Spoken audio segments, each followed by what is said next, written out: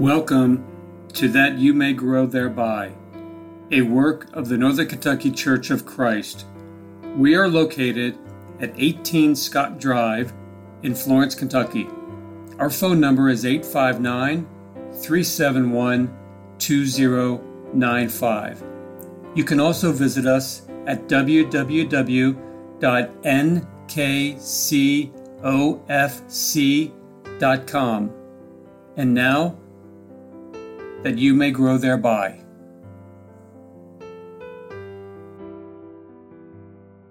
Thank you for listening to That You May Grow Thereby. My name is Greg Littmer, and I am one of the elders of the Northern Kentucky Church of Christ. And several years ago, I came across an article that set forth some extremely valuable and biblical principles about a very important subject. What the article did was simply present 12 different ideas for husbands, and presented these ideas in the form of commandments, of which I want to present 10. I really liked it, and I thought that I would use it as a basis for an episode. I'm going to simply call today's episode 10 Commandments for Husbands. Commandment number 1 is as follows. Thou shalt love thy wife and commit thyself to her for a lifetime of oneness in marriage, divinely joined and indivisible. As we turn to God's Word, we find this principle expressed from the very beginning. Turning to Genesis chapter 2, we'll read verses 18 through 24.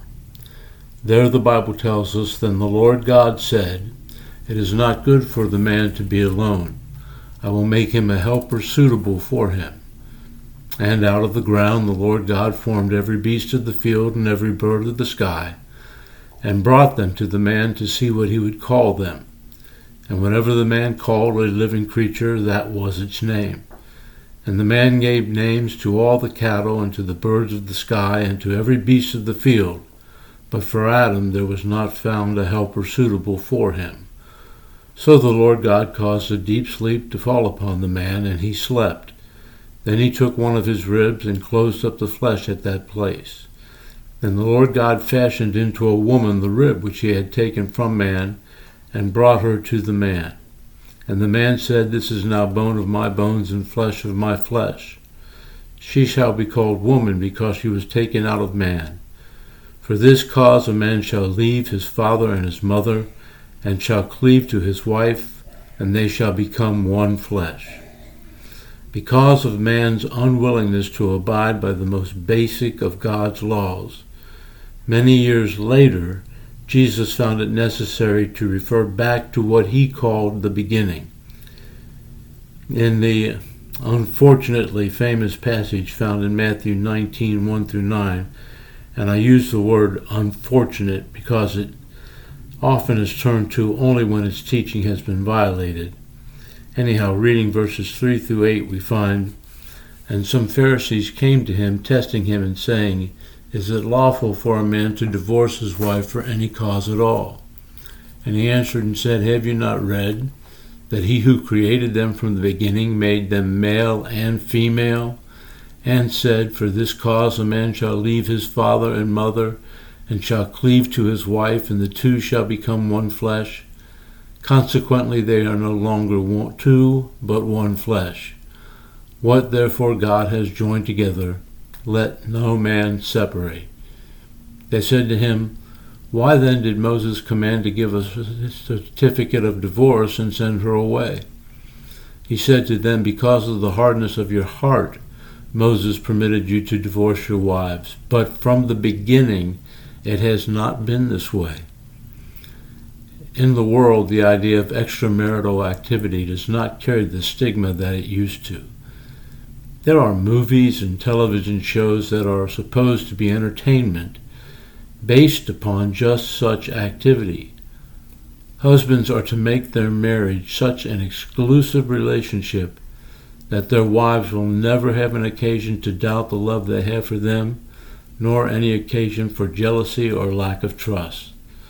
The type of relationship that is to exist between a husband and a wife is expressed so beautifully In Ephesians chapter 5 and verse 25, Paul wrote these words, "Husbands, love your wives, even as Christ also loved the church and gave himself up for her." What possible circumstances could arise under which we would not trust the Lord? Commandment number 2 is, "Thou shalt seek to understand thy wife." In 1 Peter chapter 3 and verse 7, we are told, "You husbands likewise, live with your wives in an understanding way, as with a weaker vessel, since she is a woman, and grant her honor as a fellow heir of the grace of life, so that your prayers may not be hindered." Understanding is a very good way of expressing the meaning of the word used in 1 Peter 3:7, which is the word gnosis, or knowledge. A man with knowledge of the Word of God knows how he is to treat his wife, understanding that she is physically the weaker vessel, yet, if the case is that they are both Christians, recognizing that she is a fellow heir of the grace of life. A husband is to show his wife honor because of his opinion of the value he places upon her and his estimate of her importance in his life. Let's face it, women are different from men, possessing different moods and feelings. They are often much more adept at expressing those feelings and thoughts, and perhaps more emotional in doing so. As husbands, this is another aspect that we must try to understand, and more than that, appreciate. Commandment number 3 is, "Thou shalt talk to thy wife when thou comest home from thy work, when thou sittest in thine house, when thou liest down, and when thou risest up." A very common thread that I have found over the years when couples have asked me to try to help them in some marriage difficulties they were having has been, "He does not talk to me." Let's take a situation where the wife works at home. After a day spent talking to children or to no one, it just stands to reason that one of her significant needs is to be able to talk to an adult, especially her husband. In many instances, this does not happen. A husband will come home from work, eat dinner, and head for the television. There he will stay until the evening news is over, with occasional breaks for trips to the refrigerator. The wife acknowledged but not talked to. Such ought not to be. Again, we are drawn to Ephesians 5, this time verses 28 and 29. "So husbands ought also to love their own wives as their own bodies. He who loves his wife loves himself.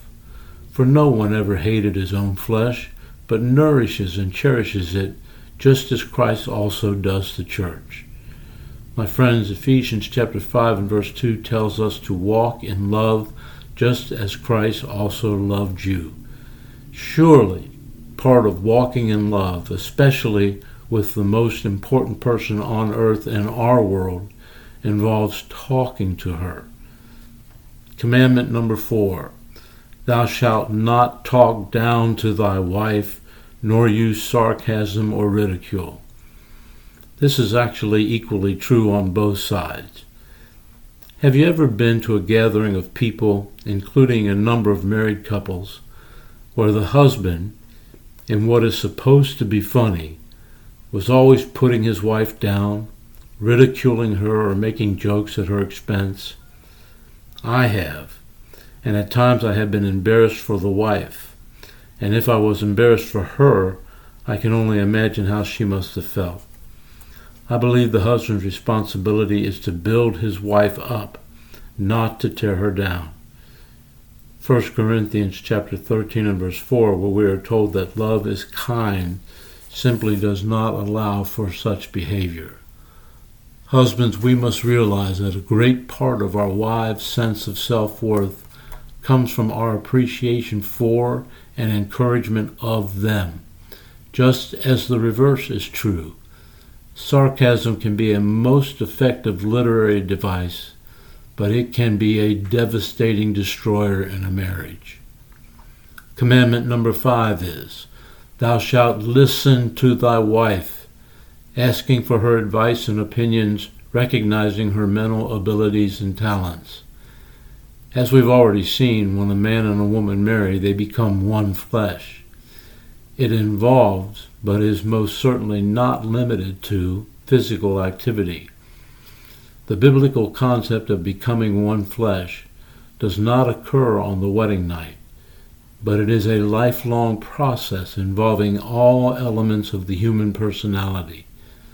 They become one in so many ways, a complete identification of one personality with the other. Once again, remember that we are told in Ephesians chapter 5 and verse 28, "So husbands ought also to love their own wives as their own bodies. He who loves his own wife loves himself." I remember one wife telling me, "He makes me feel so dumb." What a sad commentary on that man's attitude toward his wife. It makes you wonder why anyone would show such a lack of intelligence as to marry someone whose opinion and intelligence they did not respect in the first place. Commandment number 6, "Thou shalt not lord it over thy wife," recognizing that the two of you are equal before God, and that leadership in the home does not mean dictatorship. Neither does it mean being waited on hand and foot. So many men are so quick to jump to Ephesians chapter 2, verses 22 through 24, which tells us, "Wives, be subject to your own husbands as to the Lord. For the husband is the head of the wife, as Christ also is the head of the church, he himself being the Savior of the body. But as the church is subject to Christ, so also the wives ought to be to their own husbands in everything." Well, they'll refer to that, but they don't stop to consider the meaning of verse 21, where we read, "And be subject to one another in the fear of Christ." Here in verse 21, the idea of submitting suggests being willing to respond to another's needs and desires. Christians in general are to so act because we are not to be selfish, self-asserting, or those who demand our own way.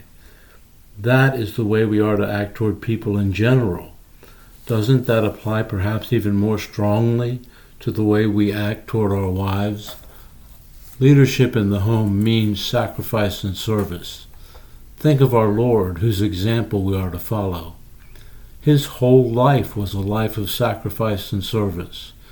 That truth is so powerfully put forth in Philippians chapter 2, verses 5 through 8, where Paul wrote these words, "Have this attitude in yourself, which was also in Christ Jesus, who, although he existed in the form of God, did not regard equality with God a thing to be grasped, but emptied himself, taking the form of a bondservant, and being made in the likeness of men. And being found in appearance as a man, he humbled himself by becoming obedient to the point of death, even death on the cross." Yes, husbands, we are to be leaders in our home, but that must be properly understood. One more point to make in this area. It is a great injustice to the wife for the husband to abdicate his role of leadership in the home to her. That would be giving her authority that God did not give, and placing responsibilities upon her that God did not place. Commandment number 7 is, "Thou shalt see that thy wife is thy best friend." Consider Ecclesiastes chapter 9 and verse 9. It says, "Enjoy life with the woman whom you love all the days of your fleeting life which he has given to you under the sun. For this is your reward in life, and in your toil in which you have labored under the sun." The closest of all human relationships is marriage, and it should be a joyous partnership that is filled with laughter and good humor. There must be affection and confidence shared with the wife, and she, of all human beings, should be the one in whose presence we most want to be. Commandment number 8 is, "Thou shalt practice tenderness as an essential quality, realizing that intimacy is a gift of God which expresses and enhances love." In such activity, there is a giving of joy as well as a receiving of it. Few things can ruin or harm this aspect of marriage relationship as quickly and as surely as selfishness. All should and indeed must remember Paul's teaching in 1 Corinthians 7 verses 3 and 4.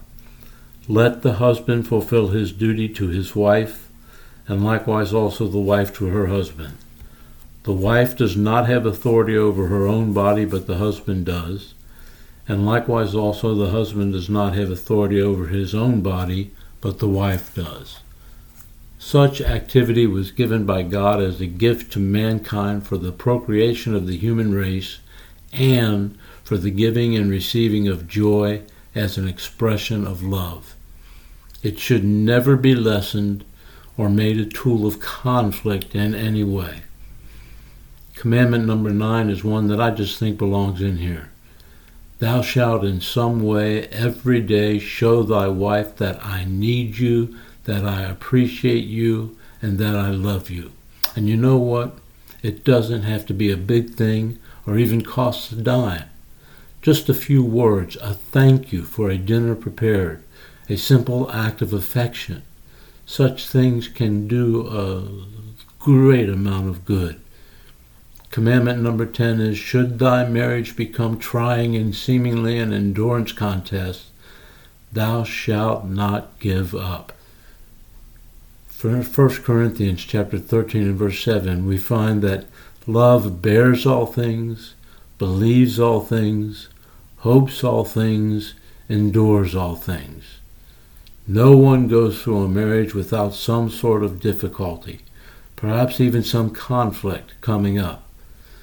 Most can and should be worked out quickly and relatively simply. But if it becomes difficult, trust in God. Follow His instructions. Absolutely do the best you can, and let the love be rekindled and renewed. Do not give up. So many just want to quit with little or no effort given to saving what they promised God they would always keep.